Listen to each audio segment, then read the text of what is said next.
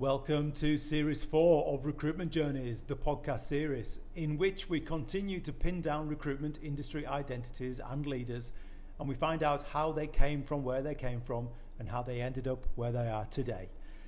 As ever, we'll do our very best to keep the conversation candid and authentic in the hope to inspire, educate and motivate. My name is Pete Watson and I have a rec-to-rec business that's been kicking around for the better part of a couple of decades. And this is my own little way of helping the industry learn from others who have been there and done it. The fourth series of Recruitment Journeys is proudly sponsored by our very good friends at Vincere, the recruitment tech platform created by recruiters for recruiters, and powered by the Recruiters Mentor Project. Check them both out at www.vincere.io and www.therecruitersmentorproject.com.au. Right, that's quite enough of all the corporate waffle. Let's crack on with Series 4 of Recruitment Journeys. How did Paddy Flaherty go from dreams of playing in the Premier League to masterminding the rebuild of an iconic Sydney recruitment brand that had taken a bit of a hiding through COVID?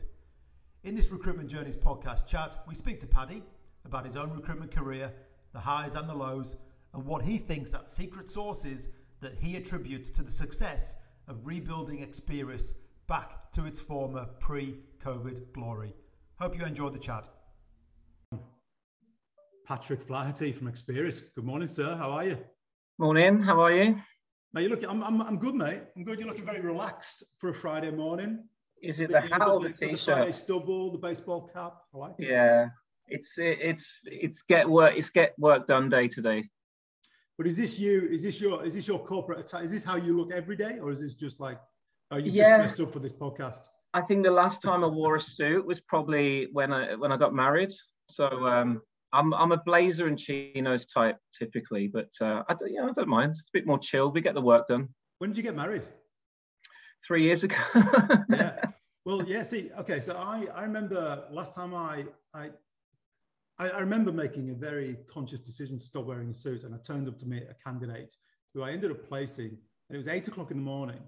Yeah. He was wearing a suit, and he was wearing a smart suit with like a waistcoat and everything. And I knew that he told me he'd booked the day off work. I said, mate, why are you wearing a suit? You're not at work today. And he said, well, I wore a suit for you. Yeah. And I felt terrible. But that was the last time I remember. Yeah.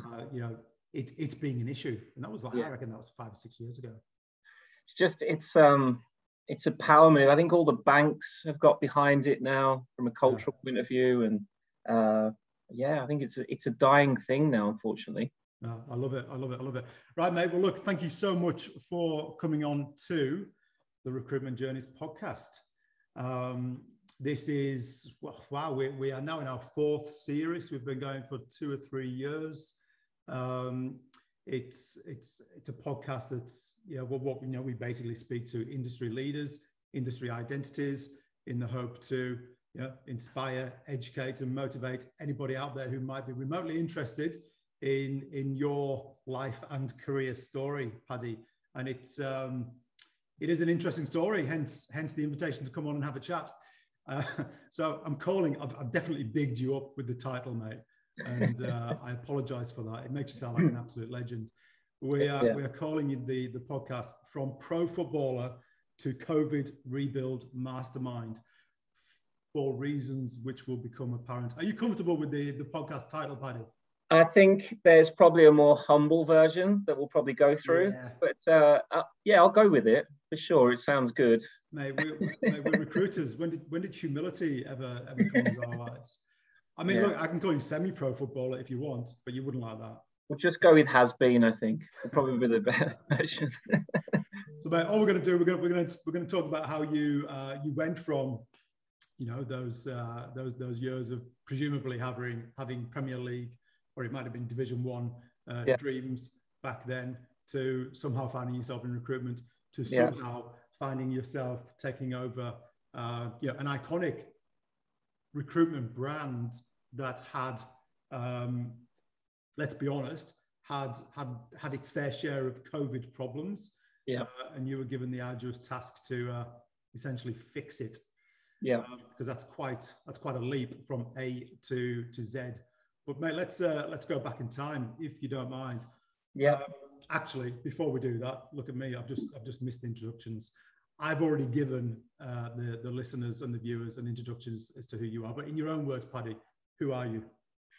Who am I? It's a really good question. It's quite a confronting question, isn't it? I'm from Birmingham originally, Pete. I think you knew that already.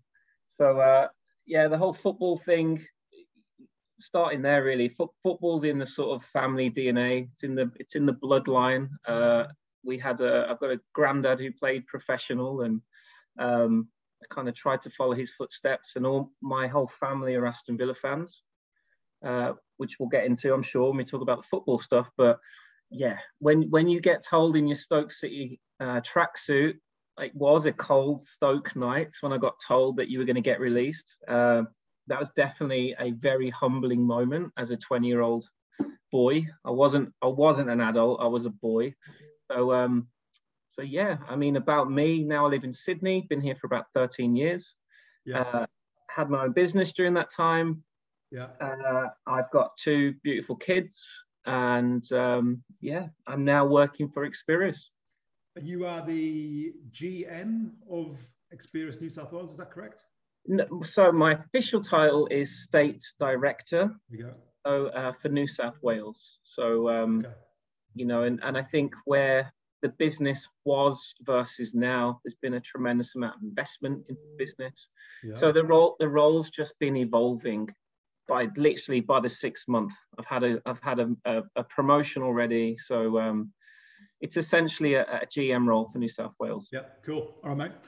So let's go back in time. So you've kind of touched on it.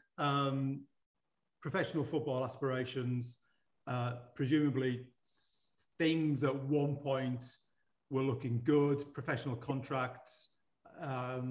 Who are you on the books of in that time? So I was with Stoke City. So years later, they got into the Premier League in the UK, obviously. But at that time, it would have been the old Division 1. Yeah, okay. All right. And what happened at the age of 20 when they let you go? What did, because that would have been your first, I mean, that would have been a monumental moment in your life, right? Did you hang up your boots? Or did you go, okay, well, Stoke, that's your loss. I'll go and find my next football home. Yeah, look, I don't know how deep we go on these podcasts, but it was definitely a dark time for someone who hadn't really met much resilience at that point. I think most things were, as a footy player, it was quite easy as a teenager for me. I'd obviously got a bit of talent. I was bigger than most of the other lads. I stopped growing. Obviously, I'm not even 6 foot. I can admit that now. It's taken me many years. So yeah, to hit that wall at 300 miles an hour, I didn't see it coming. So when I was told, you know, a high percentage of people get released, and a good percentage of them go on and make it somewhere else. But got released, and then I basically I went to a non-league team called Hensford Town. A quick story on that: there's a guy called Ashley Williams. You can Google it. Ashley Williams played for Wales, captain of Wales. I've got a team sheet somewhere. So the first game I played, he was on the bench. 6 games later, he was the captain, and I was on the bench. So there was kind of the passing of, he went on and did massive things. And I think for me, I just fell out of love with it, Pete. To be honest, I didn't know what I wanted to do. I was 20 years old, impressionable. To that point, I hadn't really been going out that much. So I started, going on the beers, going out, doing what all my mates did. So football, I just fell out of love with it. Wasn't meant to be then, if that was the case. If you fell out of it, it wasn't meant to be. Because if you'd forced it, you would have been doing it for the wrong reasons, right? Yeah, exactly. So, yeah, and I came out to Australia when I was 24. I came out here. Right. Okay. Well, hang on. So yeah. So you finished your football career at 20-ish. At what point did you end up in recruitment, and how did that come about? I looked to it for anyone to admit they walked into recruitment as their dream job. They're obviously, can we swear on this or not? I don't know, but They're lying. Oh, mate, sorry, mate. I'm going to have to challenge you. I'm going to have to challenge you on that point. Because you're talking about me. Okay. You're talking about me. I desperately wanted to get into recruitment. Sorry, it's not about me. This is about you. I desperately wanted to get into recruitment because my mate was working in Computer Futures, and he was telling me how much money he was earning. I was running pubs in Manchester, and applied for Progressive, who you would know. Yeah. Had 6 interviews. Yeah. Got rejected eventually. Yeah. And, I just couldn't stand the fact that I'd been rejected and wouldn't let me in. So I went and got like 6 months telesales experience and reapplied. I did want the job and I fought for the job. But I know what you're saying. 99.9% of people fall into recruitment. You know, it's not a knock on it. It's just a career that you don't expect to be as good and wonderful as it has been to me. I don't know, it's been like for yourself, mate. But so I got into it. I was working for HSBC Bank. I was working in a branch. I was doing my financial planning certificates. So I did that, and it was beyond boring. It wasn't the environment for me. I had a little bit about me. I wanted to sell. I was a bit of a Jack the Lad back then. And same story as what you've just said then. I was out. I saw a friend. He had a oversized Hugo Boss suit on back in the day. Obviously, looking back now, he probably couldn't afford it. So he's obviously gone out and bought something. But I was just drawn to that. Again, I was just impressionable. I wasn't going to make it as a footballer. I had friends who were making money from football now. So I thought this could be a little ticket out here. So that's how I got into recruitment. I interviewed with Progressive, who were part of S3. They're huge in the UK, like huge. So I kind of fell on it really early on with Progressive. First year, became rookie of the year. That was a big deal across Progressive. I think at that point we had 2,000 consultants across UK and Europe, across the S3 group, and that was just an unbelievable experience. There was which office were you in? The Birmingham office. Yeah, right.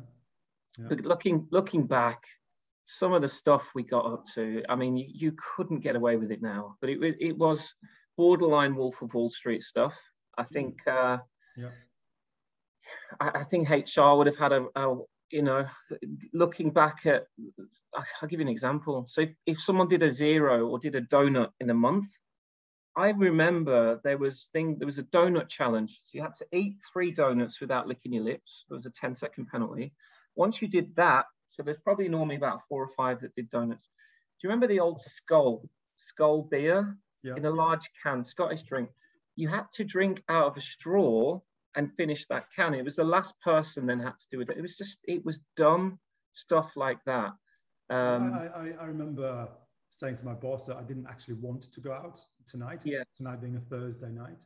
Yeah. Because that was the notorious night that we were obliged to go out. Yeah. And he said to me it was a bad career decision.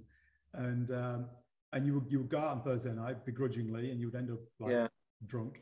And you come in on Friday morning because everybody was so terrified of not being at their desk at 8:30. Yeah. You would come in at 7:30 or 8, and there'd be people asleep under the desks. Yeah. Because they were just so scared of not being at their desk, but they knew they were going to get tanked up. Yeah. But that was a sustained model for the time. You know, they were churning through people through the door. It was just a different market, and I think a different time culturally. I'm glad I went through it. I would never replicate that now for obvious reasons, but yeah, good times. That was my training ground for recruitment. Okay, so did you? So you joined the S3 group in the UK. Yeah. How did you end up in Australia? I could give a glamorous story, but it wasn't. I had a friend, Andrew Sully. Shout out to Andrew. He's working at Talenza, so he's one of my best mates, and he moved over with Progressive initially, and he was on to me, mate, you got to get out here. He kept sending me Manly and Ivy Pool and all that sort of stuff. This is 2008, remember? So mate, I can't, how am I going to do that? So I gave the business an ultimatum, said either look, take me to Australia or I'm going to leave. So they called my bluff at first. So they basically said, look, do what you got to do. So eventually it came around that I had to pay for my own ticket, but they gave me a job in Sydney. So But when I got to Sydney, there was a massive opportunity because obviously S3 back then had a huge amount of money and capacity to grow globally because they were obviously on the stock exchange, etc. But I went in, there was myself, Sully, and 2 others. And this office was capacity, could hold 200 people. So we were playing cricket at lunchtime in the office. It was that big. So we grew that pretty quickly. I think we got up to, I want to say 30, 35 people in 6 months. Yeah. And we were just kids, mate. Like we didn't have a clue what we were doing. Yeah. I think we were getting governed from global. It was KPI. But again, another learning experience. And for me, I think I'd kind of just exhausted myself with that. So then it was sort of time to move on.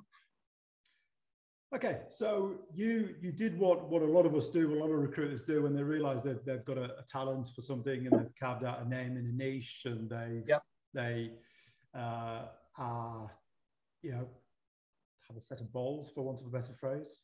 Yeah, it's probably the worst phrase I could have used in this particular sentence. You went out and did your own thing. Yeah. At what point did you know that was something that you were going to do? I think I always had that independence, and I was always bubbling away. And I think the months or the year prior to doing it, my head was questioning everything, you know. And in hindsight, you know, now grown up a little bit, and now I'm on the other side of the fence, working for a corporate and paying payroll. And for me, it was constantly questioning everything: commission, super. Does this go on this? How does this work? And suddenly it kind of just hit a reality, and I'm like, God, I really want to do this myself. And you know, consider this was 2012, 2013, and I think for me it was that early movement or early person, the first person to do it, get out the blocks type of thing. And you know, the years after that, quite a few of my mates set up their own companies too. So there's a bit of ego involved. I wanted to sort of do it. I wanted the freedom. Ultimately, I just wanted to earn more money. In hindsight, you don't get as much freedom.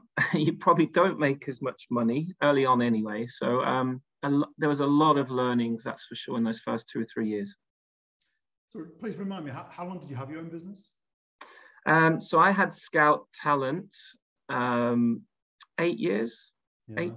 Nearly 9 years, yeah. And at its peak, how big did you manage to grow it? We got up to, at peak, about 20 people. Revenues, we were predominantly a perm focused business. We definitely had contracts running, but yeah, we carved a really nice space for ourselves in the digital space. So early on, it was more marketing, advertising, but then towards the sort of last 3 or 4 years, we got more into the sort of product UX space.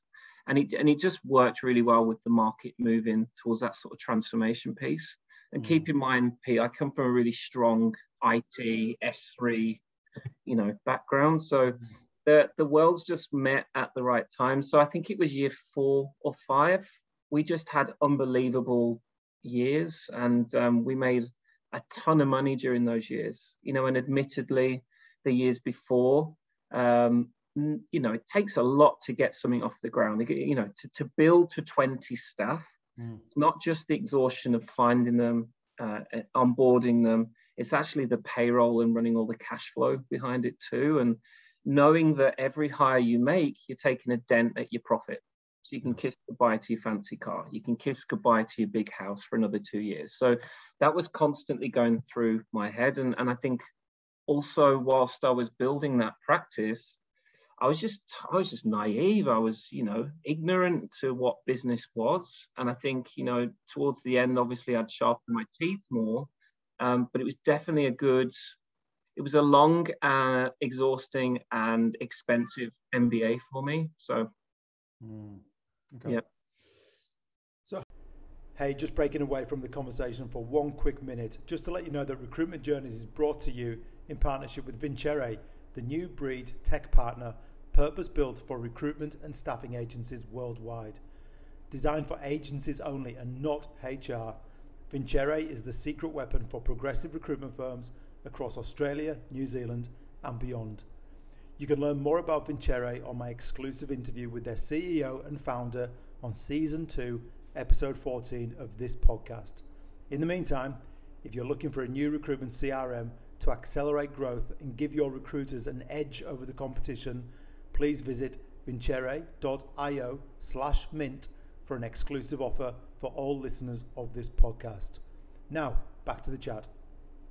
How did you, if you look at your, I suppose your worlds before the world that you're in now, professional soccer, the S3 group, and your own business.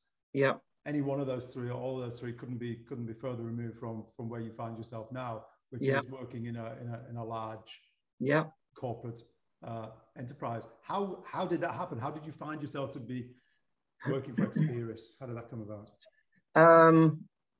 Rob Millington, who's a good friend of yourself.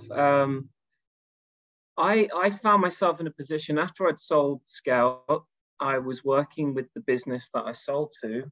They were great people, by the way, nothing bad, but they unfortunately, their big focus was on the travel industry. And obviously that took a bit of a dive during COVID. So I think there was unfortunately, there was a lack of investment in the investment that they'd made. I had a year to sort of work through before I could leave anyway. So after the 12-month mark, I found myself kind of in the wilderness, and even someone with my experience and background, it is scary, like, because you're confronted suddenly with what's the word I'm looking for? I was meeting with people, I was getting pushed back, and I think you've got your inner beliefs, and you're like, Jesus Christ, I could do that job, or I could do that job. I'm not going to obviously name names, but there was a lot of resilience. COVID was happening, so I think a lot of businesses were putting job briefs out, which will be very familiar to you, I'm sure. They were putting job briefs out, but they weren't actually committing to filling the position. So I found myself going from interview to interview thinking, Jesus, I thought I'd be a shoo-in, I thought I'd get a job quite easily. So there was a bit of that happening. At the same time, Rob Millington approached me at the time. So Rob was a general manager across the Melbourne team, and we just hit it off. I've got a quick story on this. So met Rob. I thought, I don't want to work for a bloody Manpower Group, Experis, never heard of them, type of thing.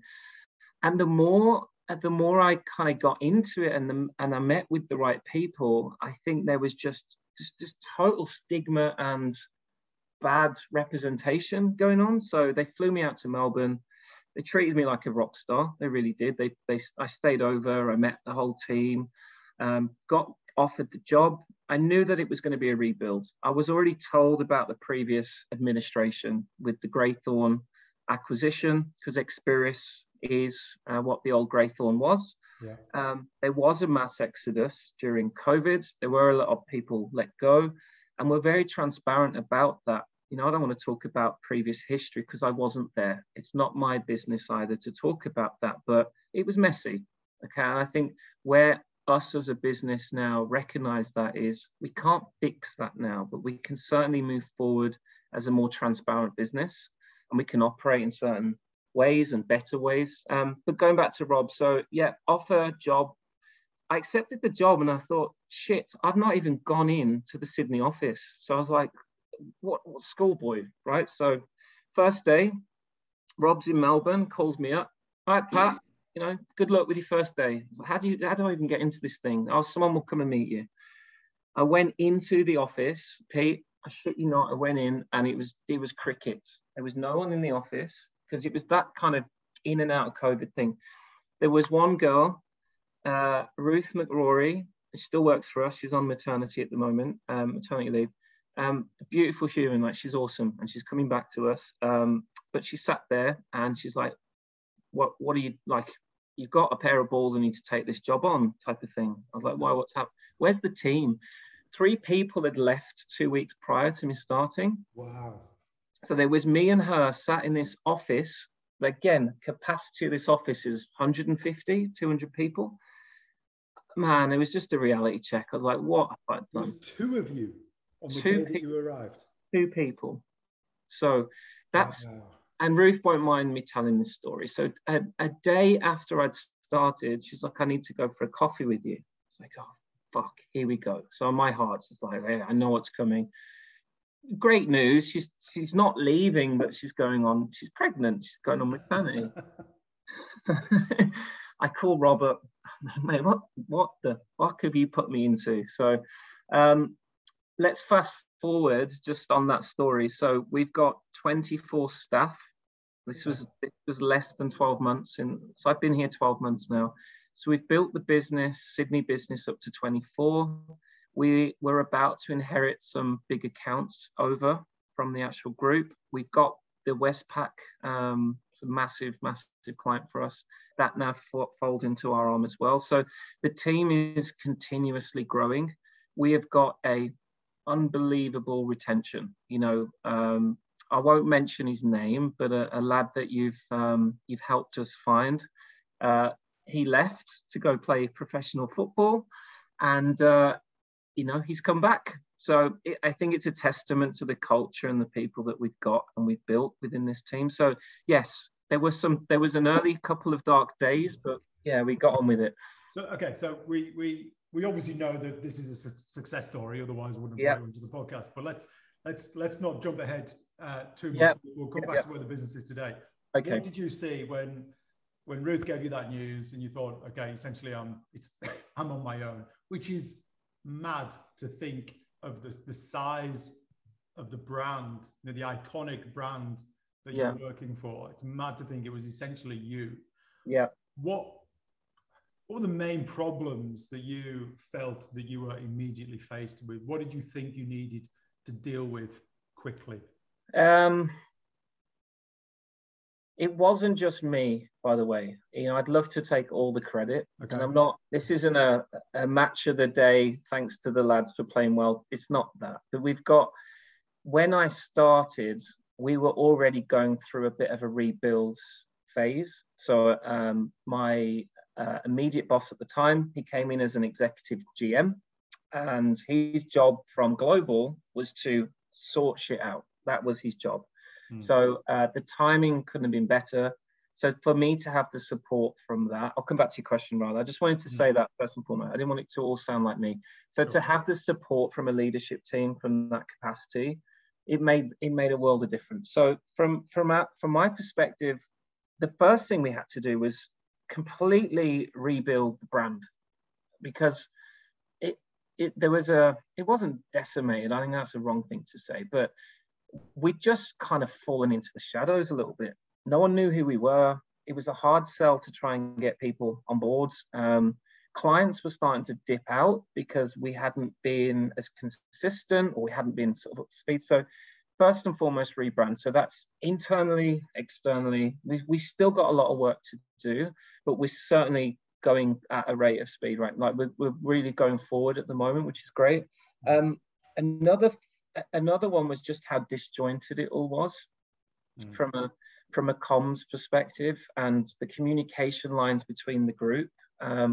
Again, we've had a new managing director join the Manpower group, Penny O'Reilly, and to be honest, I couldn't speak any more highly of her. Like she won't mind me saying this, she's a pocket rocket. She literally just gets around in people's faces in a positive way, and she's just like, right, how are you going to work with so and so? And that's what the business needed from the top down. So rebrand, disjointed.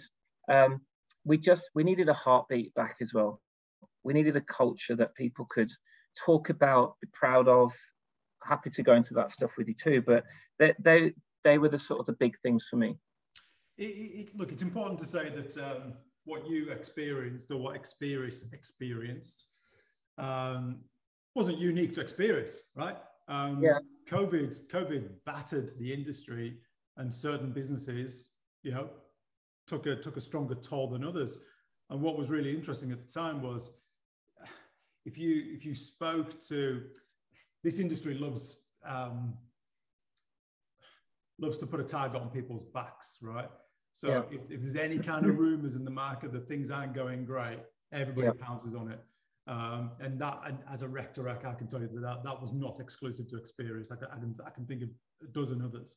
And you would find that, obviously I was, got history with Rob and now yourself. And every time I spoke to somebody about Greythorn or Experis, they'd be like, oh, hang on, let me go and do some research. Let me go do some digging. Let me go some due diligence. I think I've heard a few things.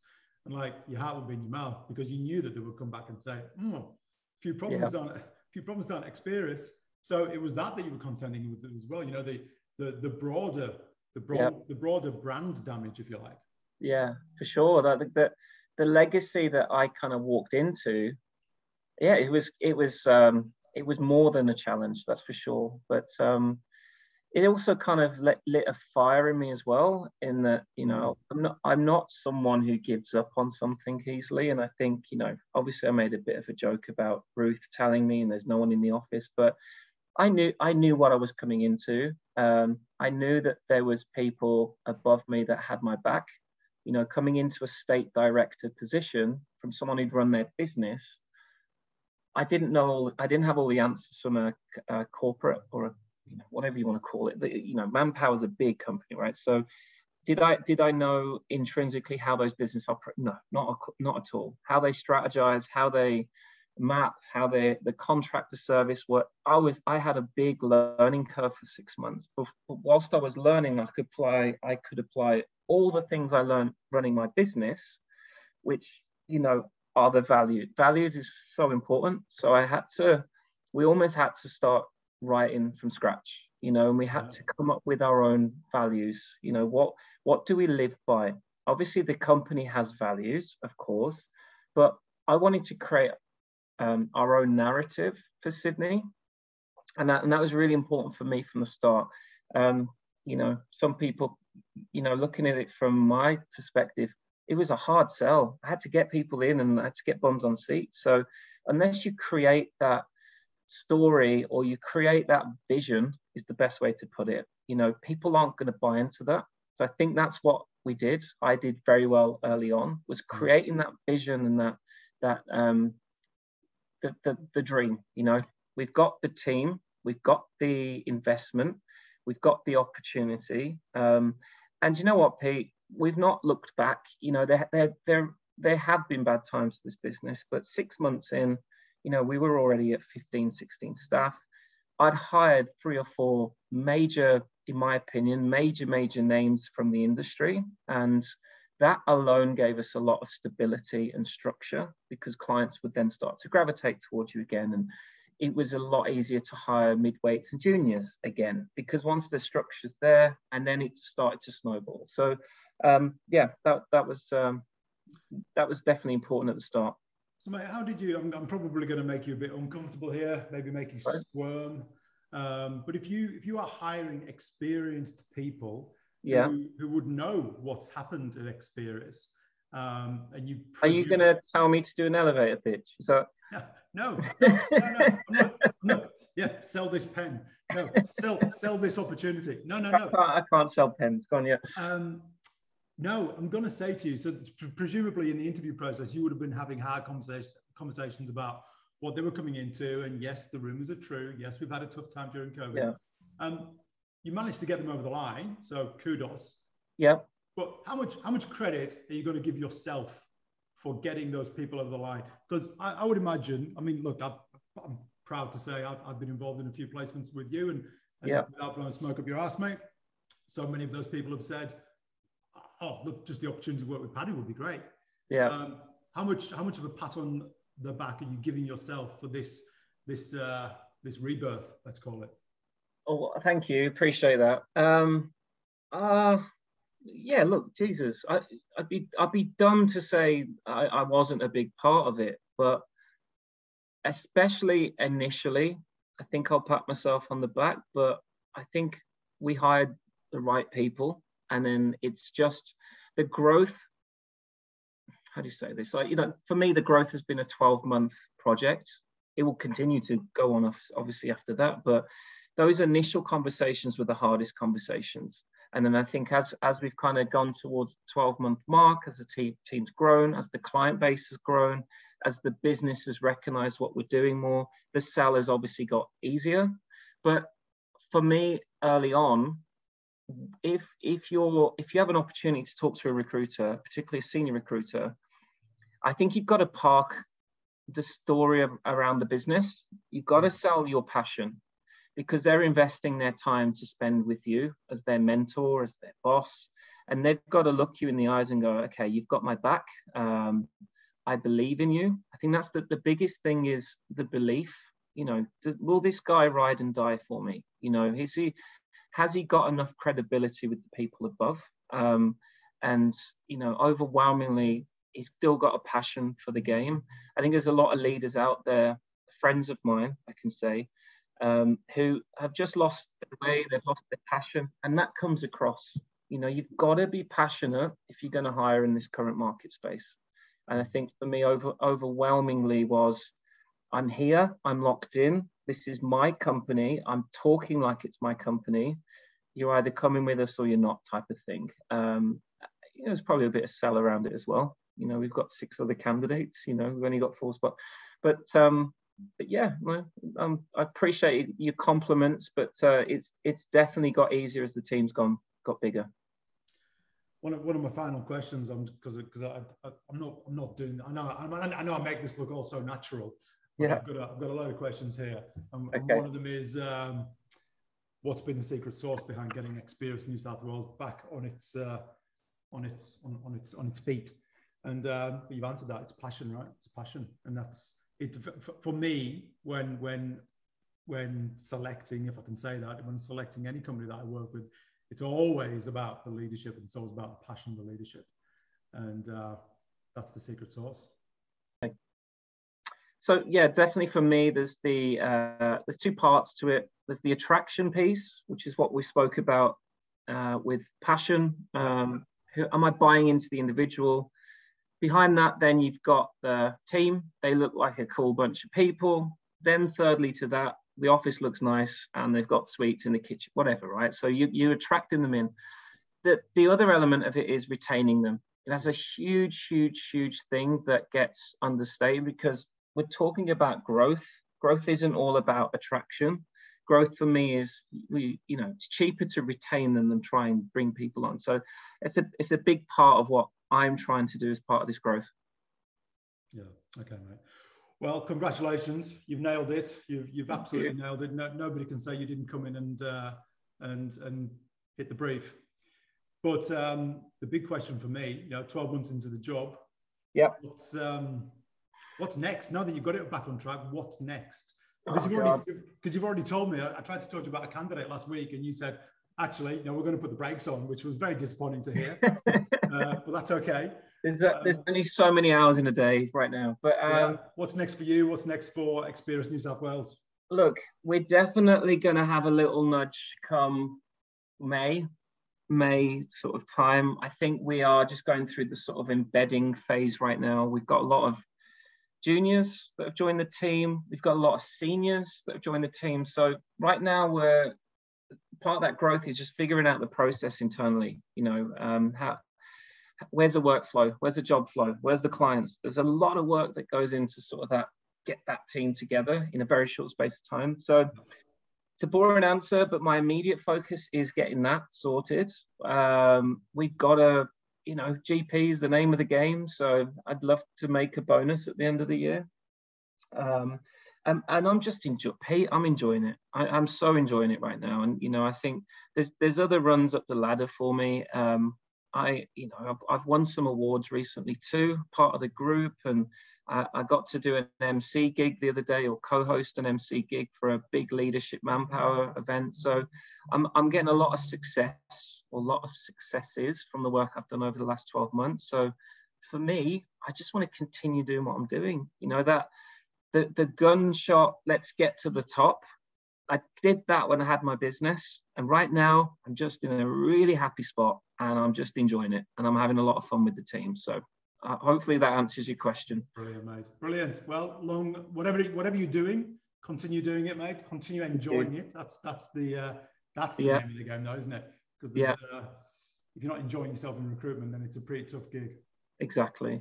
But mate, I don't know when this airs, but I just want to say to yourself, thank you for all your help as well. I think it's it's just the industry we're in, but you guys don't get recognized enough, and you've been nothing but awesome in the last 12 months with us. So yeah, sincerely, thank you. You found me some amazing people who are, and you haven't paid me to say this, but you know, the people you found me are all doing tremendously well right now. And I hand on heart say that.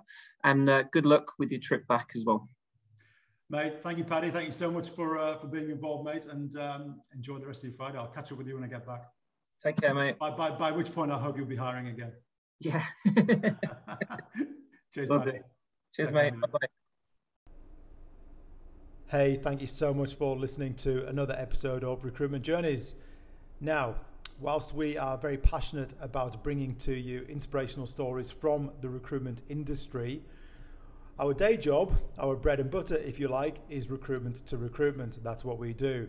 So if there are any recruiters out there listening to this podcast who are thinking about their next chapter, and they just want to have a confidential chat about what's going on in the marketplace in their respective cities, please do not hesitate to reach out in the strictest of confidence. Call me, Pete Watson, on 0432 666 701, or drop me an email at pete@mintrecruitmentgroup.com, and you will find me on LinkedIn as well. I'm all over the place. Thank you so much for listening, and hope to see you again.